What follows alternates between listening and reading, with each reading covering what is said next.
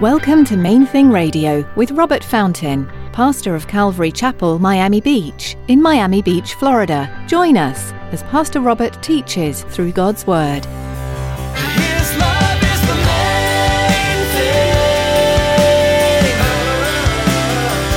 His love is the main thing. So we're mixing it up, mixing it up. His love is the main thing. His love is the main thing.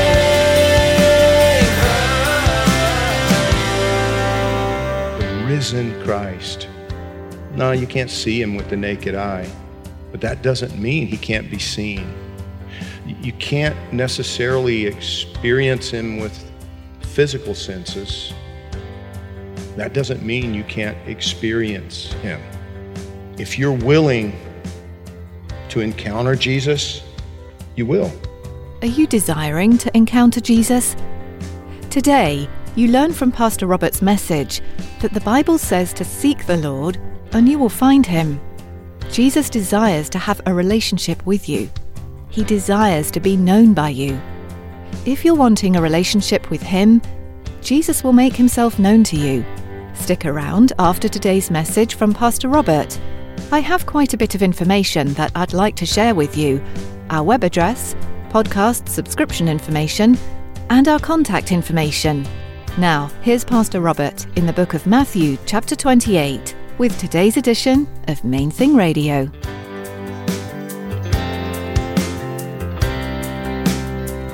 His love is the main thing.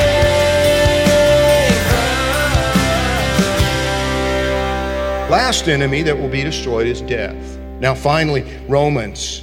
Again, the Apostle Paul testifying in Romans chapter 8, verse 16. He says, the Spirit, talking about the Spirit of God, the Spirit himself bears witness with our spirit that we are children of God.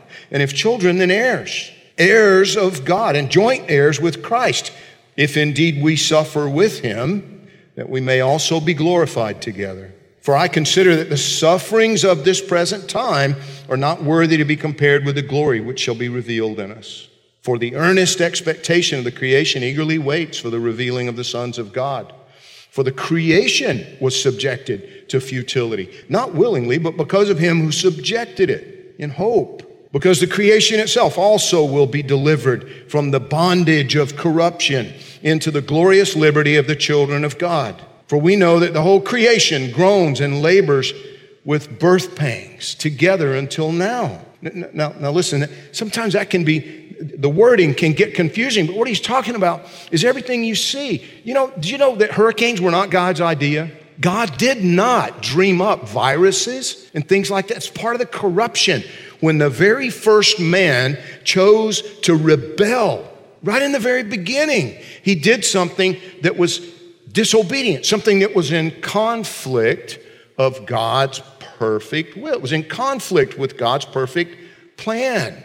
Why did God let that happen? Well, because he wanted you to have the ability to love him. And if you can't choose to love him, if you can't choose to disobey him, if you can't choose freely to say no, if you can't choose freely to rebel, then you can't actually choose freely to love him either. And he wanted you to have that ability.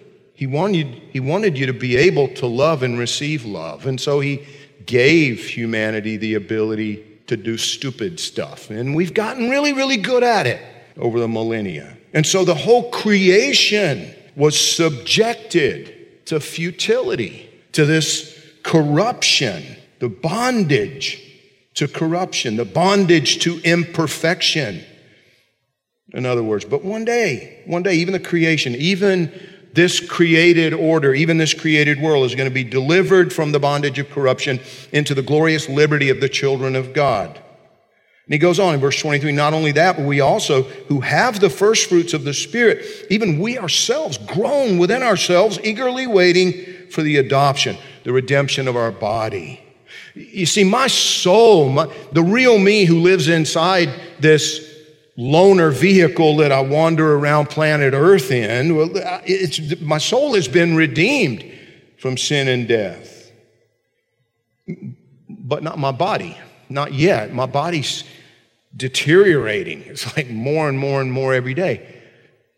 The redemption of my body is still something I anticipate. It's future. It is yet future.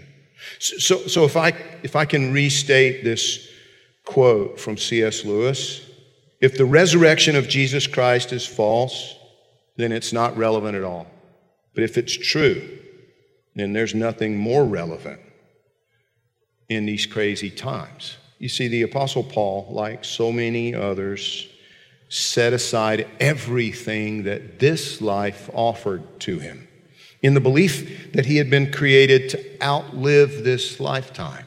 In the belief that, like Jesus said there in Luke chapter 12, verses 32 through 34, that his Father had chosen gladly to give him the kingdom, and that his focus needed to be on what comes next and not what we physically experience in the here and now, that the wise man would invest in the future, a future that he couldn't see and yet had great faith for because of the evidence he had encountered of his existence. After leaving behind a life of privilege, Paul was persecuted. He was hated. He was beaten repeatedly. He was rejected by his countrymen and probably because, or by his own family. And it was all because of his preaching. It was because of what he taught. So why did he keep going? He kept going because he had personally encountered the risen Christ. And so have I. And see, the message, the reason that the resurrection is relevant is that you can encounter him too. You have to be willing. You know, just like that virus, you know, you can't just see it. That's why we're in, you know, this crazy time right now, and there's so much information and misinformation about it, and you know, it's like how far can it travel when you breathe, when you cough, you know, how long does it stay on surfaces, and you know, all of these uncertainties, because you can't see that virus. You would need a very special microscope or to be able to see it. But we know it's real. We know it's there. Well, listen, in the same way, the realm of the Spirit, the risen Christ. No, you can't see him with the naked eye, but that doesn't mean he can't be seen. You can't necessarily experience him with physical senses. That doesn't mean you can't experience him. If you're willing to encounter Jesus, you will. The answer to all the uncertainty and fear of this present time is to ask God to help you to focus on what comes next, to help you to invest in what comes after this. One last passage of Scripture, 2 Corinthians chapter 4 this time, verses 17 and 18. I give us a key here. For our light affliction, this stuff we're going through now, which is but for a moment, is working for us a far more exceeding and eternal weight of glory, while we do not look at the things which are seen, but at the things which are not seen. For the things which are seen are temporary, but the things which are not seen are eternal. You see, that's why I'm saying, if you're willing to look beyond the physical, if you're willing to look beyond this physical, material world, if you're willing to open your heart to him, let him walk with you through this season, trust him to guide you through this time, through this present darkness, he will lead you into his light. He will lead you into life. And that'll go on forever. We know, nobody has to tell us that what we're living in the here and now, it's going to pass. Our only question is what's going to be involved between now and the time that it passes. How hard is this going to get? How painful is this going to get? How ugly is this going to get before we get through it? We know it's brief. But see, what the Bible tells us is that there's another chapter that's not brief. It's forever, and it's perfectly good for those who put their faith in Jesus. For those who put their faith in God. His love is the main thing. His love is the main thing.